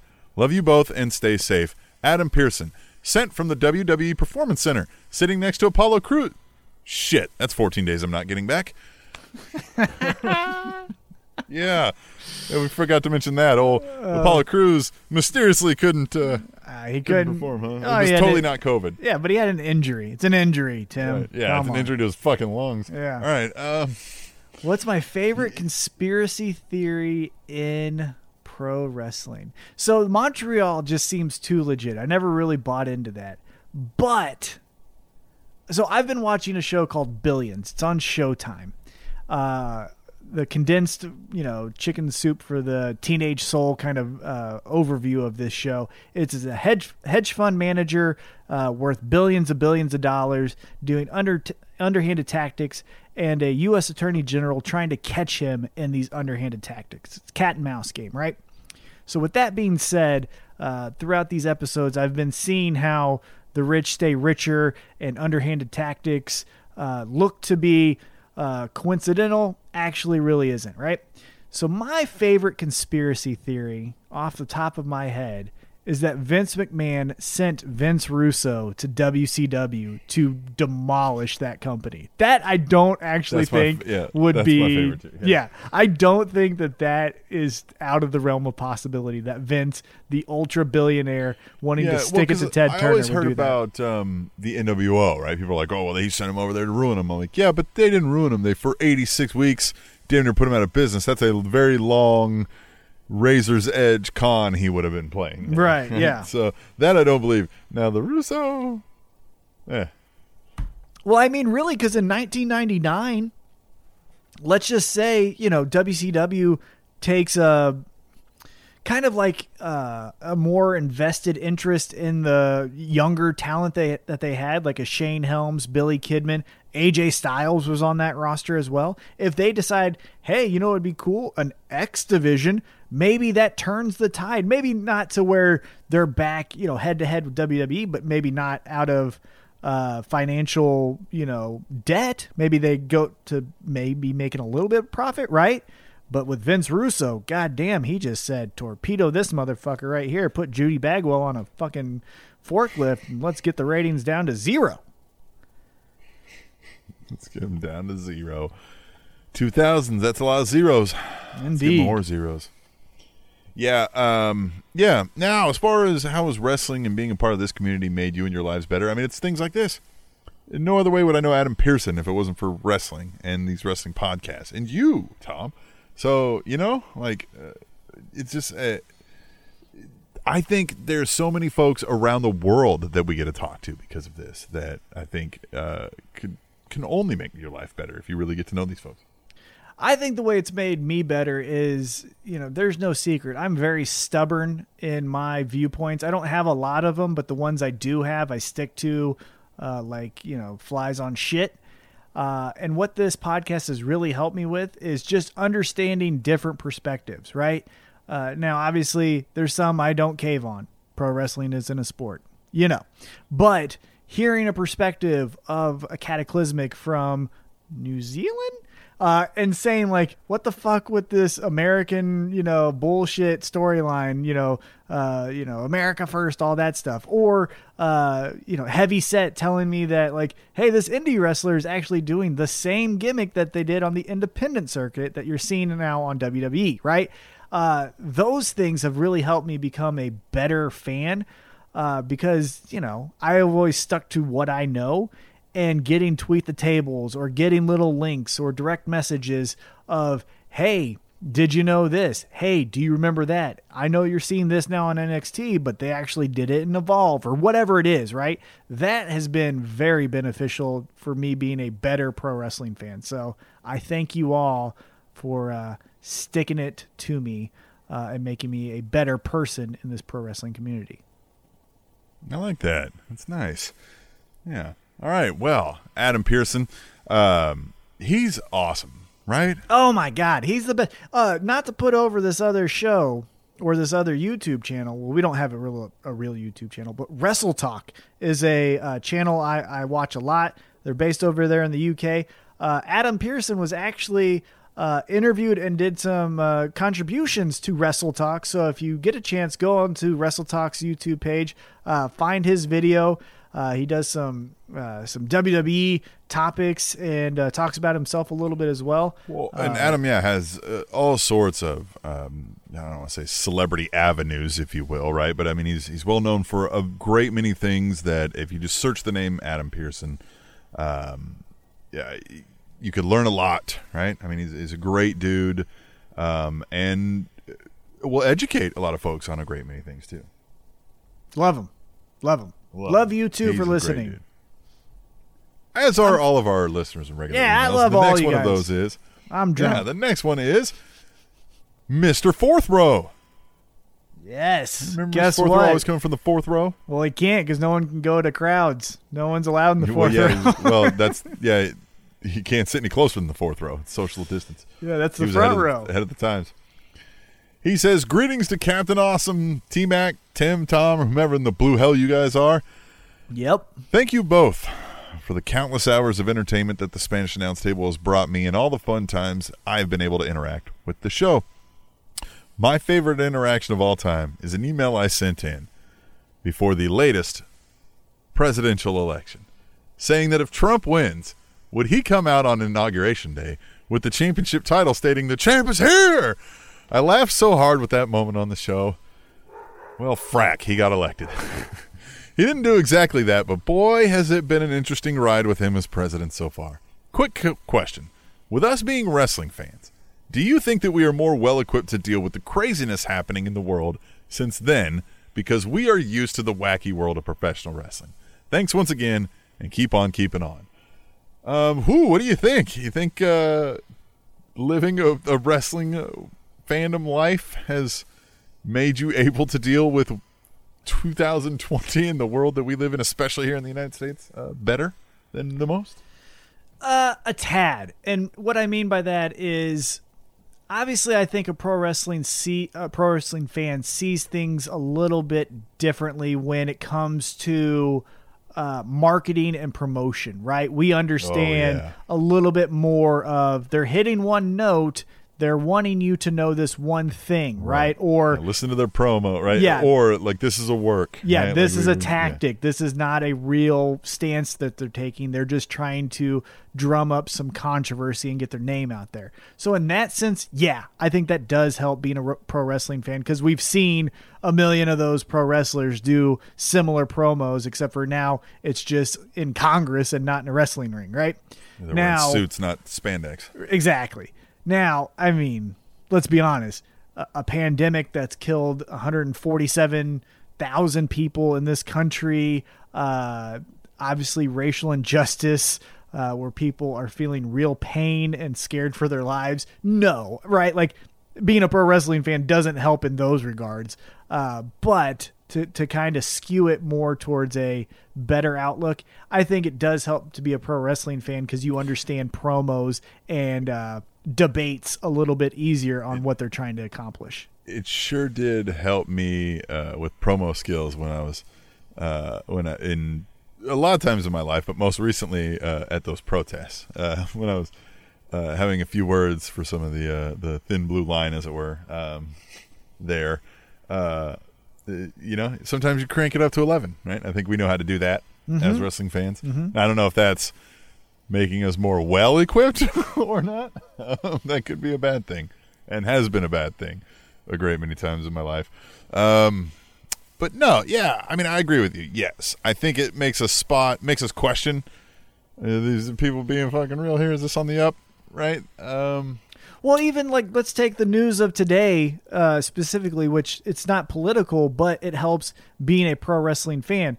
I don't know if you saw that. Well, yeah, no, I sent it to you. But Pat McAfee of the Pat McAfee Show and Adam Cole had a blow up at the end of their interview, and that's clearly a work. But if you don't have that pro wrestling eye to, understand what you're watching, you think that two guys literally almost came to blows over, I don't know, some just shit talking, right?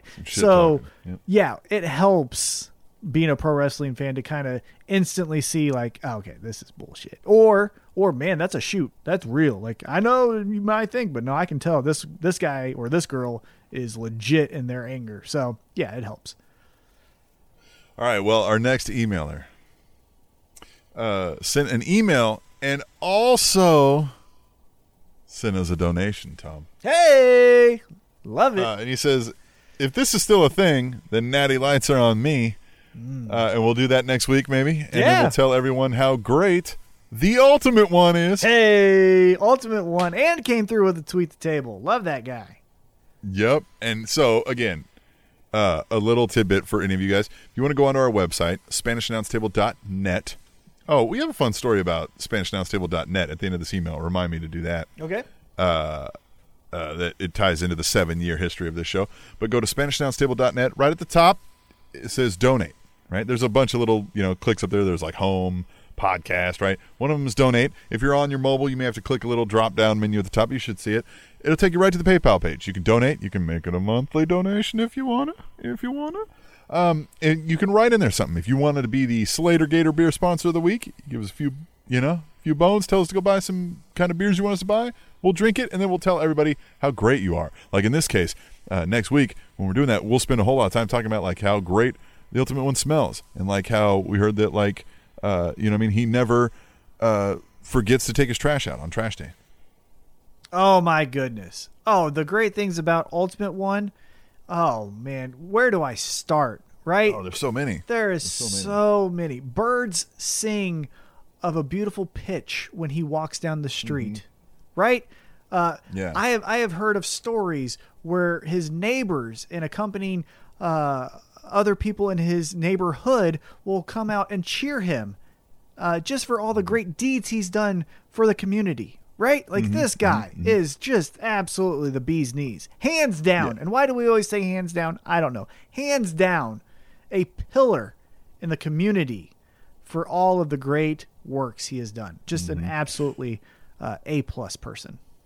Well, here we go. He says, "What up, Captain Awesome and T-Mac, a.k.a. Tony Mac, a.k.a. Tough Actin' Tenactin Mac, a.k.a. Tommy Mac Gun, a.k.a. T-Mac 10, and my personal favorite, a.k.a. T-Mac Cosmetic Lip Gloss. It's your main man, homeboy, play a partner, drinking buddy, brother from another, and play cousin. Don't ask me how that's possible.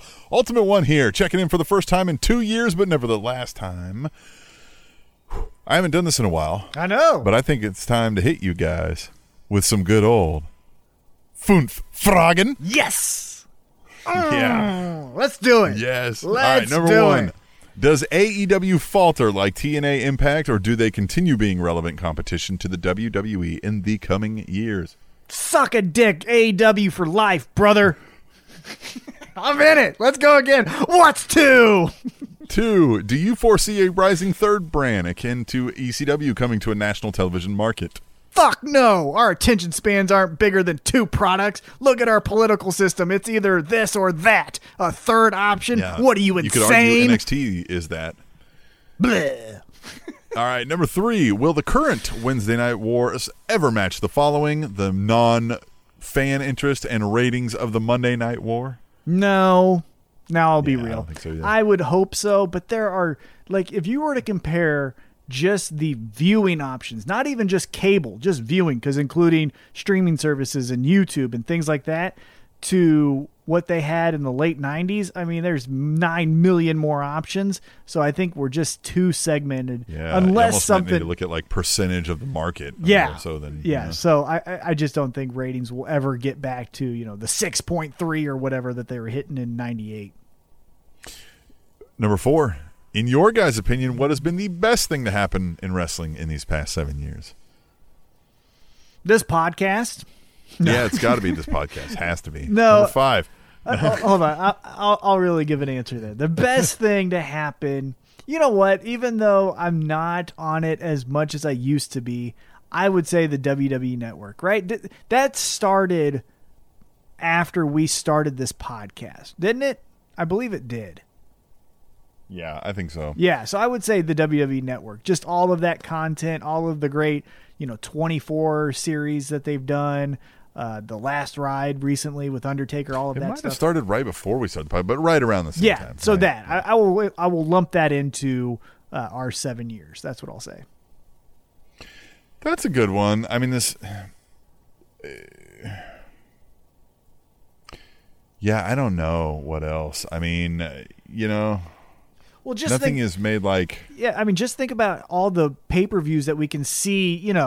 Relatively clear and for $9.99 a month, right? Like, there's so much value in that app that I Yeah. think that's probably the best. But if it came I out, think just because it's too early to tell, because time, it hadn't even really been around, 2 years, but finally having competition again, Yeah. like a real competition that's not, TNA. yeah, we know for it's sure. pretty huge. Yeah, we know for sure that that's happened in our 7-year history. Because again, we'd have to go fact check, and we just don't do that.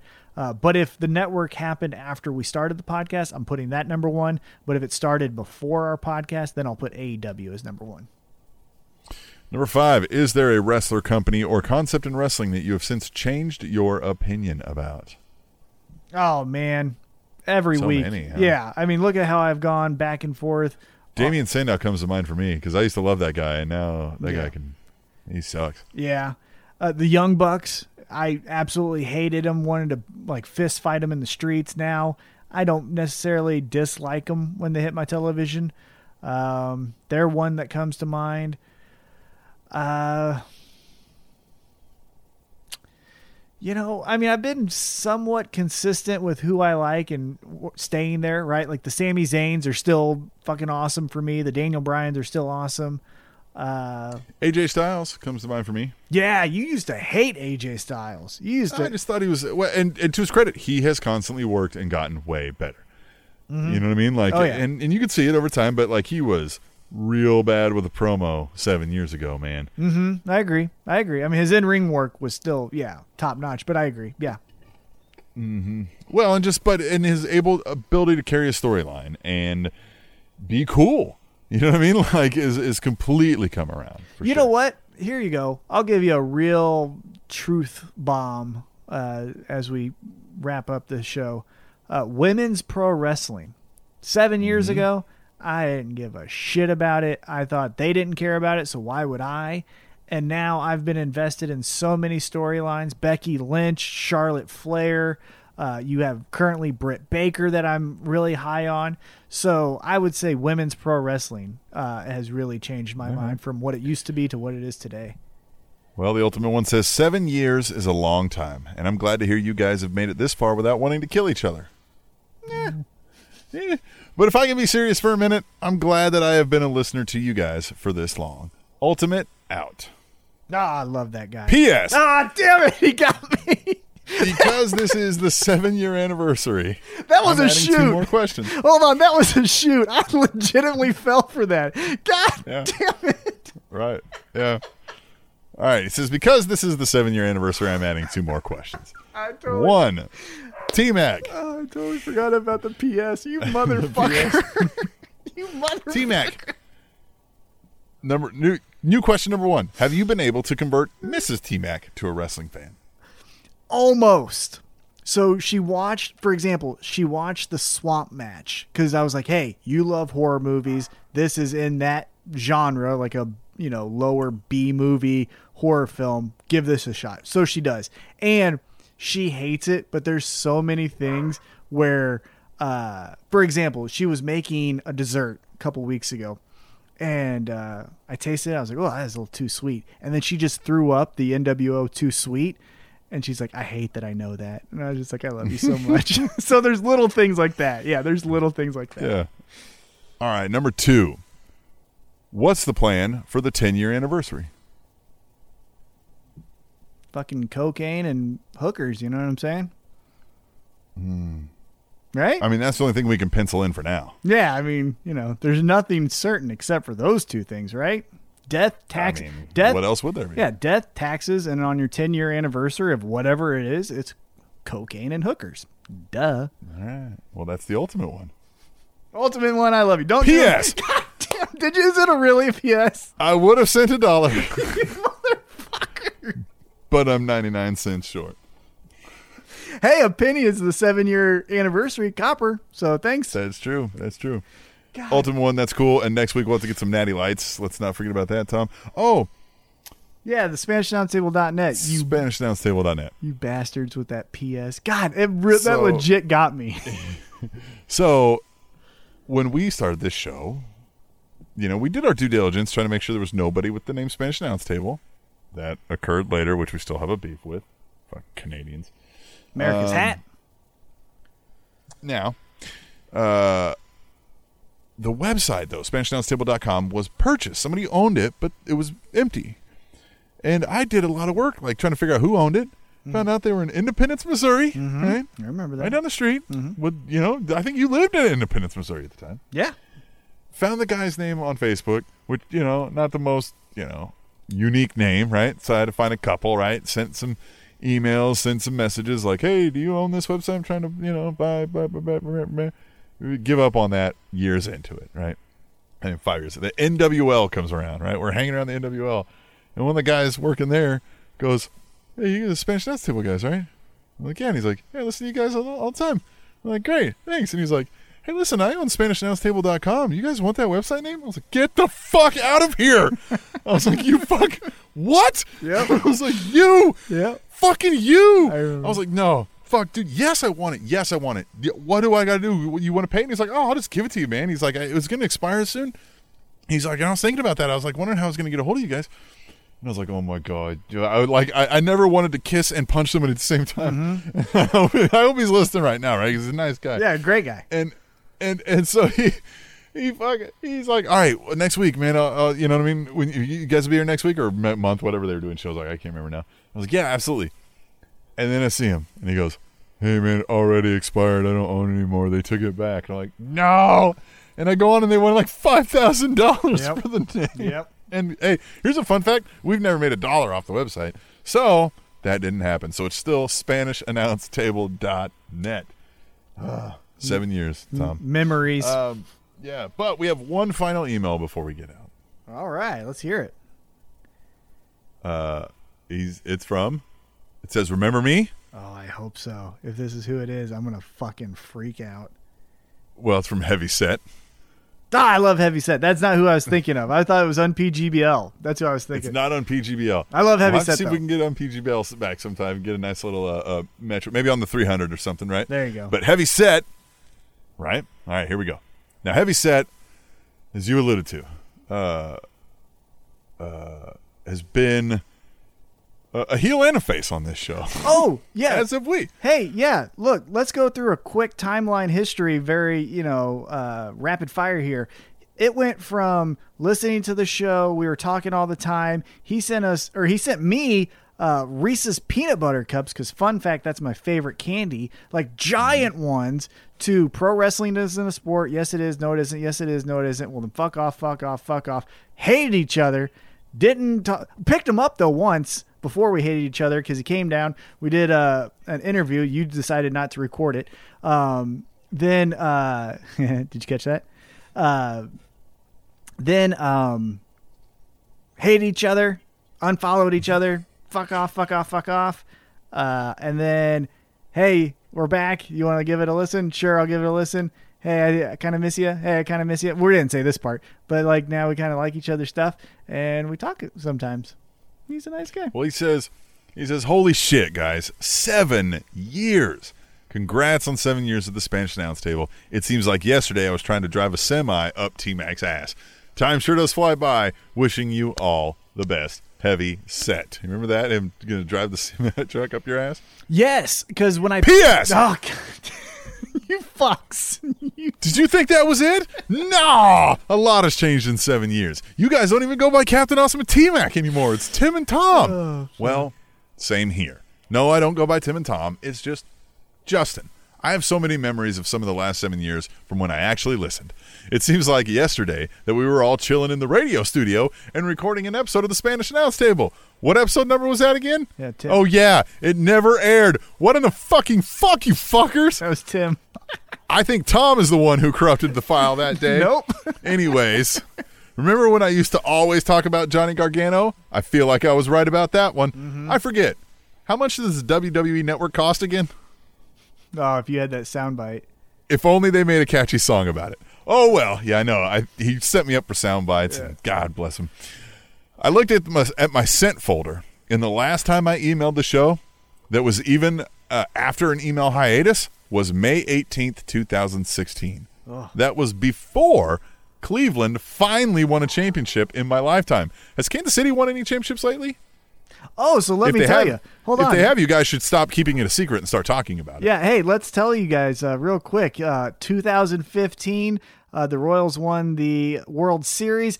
And then 2020, the Kansas City Chiefs, led by the greatest quarterback to ever play that position, Patrick Mahomes, won the Super Bowl this year. And then the earth stopped. That should just tell you how monumental it was that the Chiefs won Super Bowl 54 in Miami over the San Francisco 49ers. He 31 won the to last 20. Super Bowl. Yeah, we won the last Super Bowl. There will never be another one, and we won that one. Well, he says also who won the Super Bowl this year. I haven't heard anything about that either. No, it was the Chiefs. It was the Chiefs. It's Kansas City. Anyways, I'll see you guys around eventually. I'd still love to make it out to a show in Kansas City, after all this shit is over. You guys take care. Never give up. Yeah. Justin Summers. God, never give up. PPS. You fucking assholes, all of you. Did you miss this? Real question. Why do you guys still talk about WWE? You both clearly don't enjoy the company that much. Yeah. Yeah, they have some good things, but that is few and far in between. Plus, you're both massively AEW biased.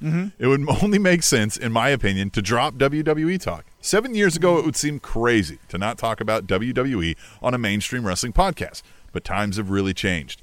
AEW is building itself to become legit competition. Love it. Impact is trying to rebuild their brand and are making some better moves. NJPW is super accessible, minus not having a dedicated app on every platform. In the year 2020, ROH is/was trying to rebuild after all the big stars left, and independent wrestling was awesome before COVID. Oh, yeah. With all those options, why waste time talking about a company you can't stand? Personally, I've weaned off WWE since 2017. I personally don't have anything against them, and I still love many people there. It was just a bit of a burnout. Vince seems really out of touch, more than he was before. I won't watch any weekly wrestling, not even AEW. Podcasts keep me up to date on all that. I still prefer the independents, and that's what I have IWTV for. Plus, with Wrestling Cheers, cheap plug, I don't need to waste any of my time on that kind of stuff anymore. Seriously, this time, congrats on 7 years. Podcasting isn't easy, especially when you have real-world responsibilities and a life. You guys have taken breaks and even switched shows, so SAT could have had 364 episodes by now. I think it is commendable that you guys have stepped away but still came back. Many people would have never came back. I wish you guys both the best. Congrats on your marriage, Tom, and congrats to Tim on the next time he goes back to college. Just messing with you. Cheers, Justin. That's a good one. Yeah. It'll happen, I'm sure. Yeah. Yeah. You know, we said it as much when they went and fired everybody at the start of COVID. We were like, all right, should we just never fucking talk about them again? Yeah. Here's why I would say we should at least address the elephant in the room that is WWE. Are they out of touch? Bruce Pritchard, Vince McMahon trying to come up with storylines that aren't relevant all the time? Yes, right? But then they do cool things. I'm not going to say that they don't. The Boneyard match was awesome. The Firefly Fun house match was awesome. You know, they've done really cool things. Karrion Kross's entrance and his whole package has been really cool. The Undisputed Era has always been a highlight for me. But I equate it to this. If we were to do a racing podcast, like an auto racing podcast, right? Let's just say, I don't know much about it, but let's just say the politics and drivers in NASCAR is that of WWE. It would be silly for me, I feel, to say to someone who doesn't know racing, hey, I do a racing podcast. And they're like, oh, is that like Jeff Gordon and Dale Earnhardt Jr.? And I'm like, well, kind of, but we don't talk about them. We only talk about the people, you know, that we like. We don't talk about the biggest stars. So I kind of feel like it would be doing a racing podcast and never addressing NASCAR. Well, they still have the highest ratings. Right, yeah. And so it's like, even though, just like with this episode, we recapped AEW from, you know, first segment to last segment, and then it's just hit the highlights of the rest of WWE. I feel like that's what the best formula is until, you know, lightning strikes in a bottle and they push, you know, Matt Riddle to be champion or whatever it is. Until that time, I think we should just hit on the things we like, maybe the big news of the week from them. For example, the I match or Keith Lee giving up a title. But yeah, we're going to invest all of our time or most of our time into AEW. And so I feel like it's a good blend. Just like to my analogy, it would be weird to have a racing podcast and not talk about the Daytona 500, you know? I agree with that. Well, Tom, 7 years. Going back to Justin Summers or Heavy Set. I guess we're going to call him Justin. He said I go by Justin, so we're going to call him Justin. I still remember picking him up, and the first thing he said as he got out of his truck was, I'm going to stick this in your ass. He like pointed at it, and I was like, okay, get in my car. That was great. And we got to... Heavy Set. No, yeah. You've known him longer. I've known him longer than you. Yeah, you knew him from that one podcast where the co-host thought Monty Brown was a top talent. Yeah, that guy. Oh, yeah. That guy's... the guy that sniffs the ropes. Stories off air for that. God, we've been through a lot, and we'll have more to come. Like I said, we got episode 300 coming up in 8 weeks, so yeah, be on the lookout for that. We'll try to be a little more proactive in our celebrations on that one too. And God, this was a fun week. This was a great week. God, this was one of my favorite weeks of the year. Like I said, since we've kind of relaunched Spanish Announce Table 4.7. This year for me personally has been the greatest ever, but this week has been one of those great weeks that I'll remember. I love seeing all the tweet the tables. I love that we got emails, even though I wasn't aware of it. You motherfuckers with your PSs getting me again. Tim, that includes you too, because your cadence got me. Love it. What a great episode. Love this show. Love you guys. Love you, Tim. Terramana, baby. The Spanish Announce Table.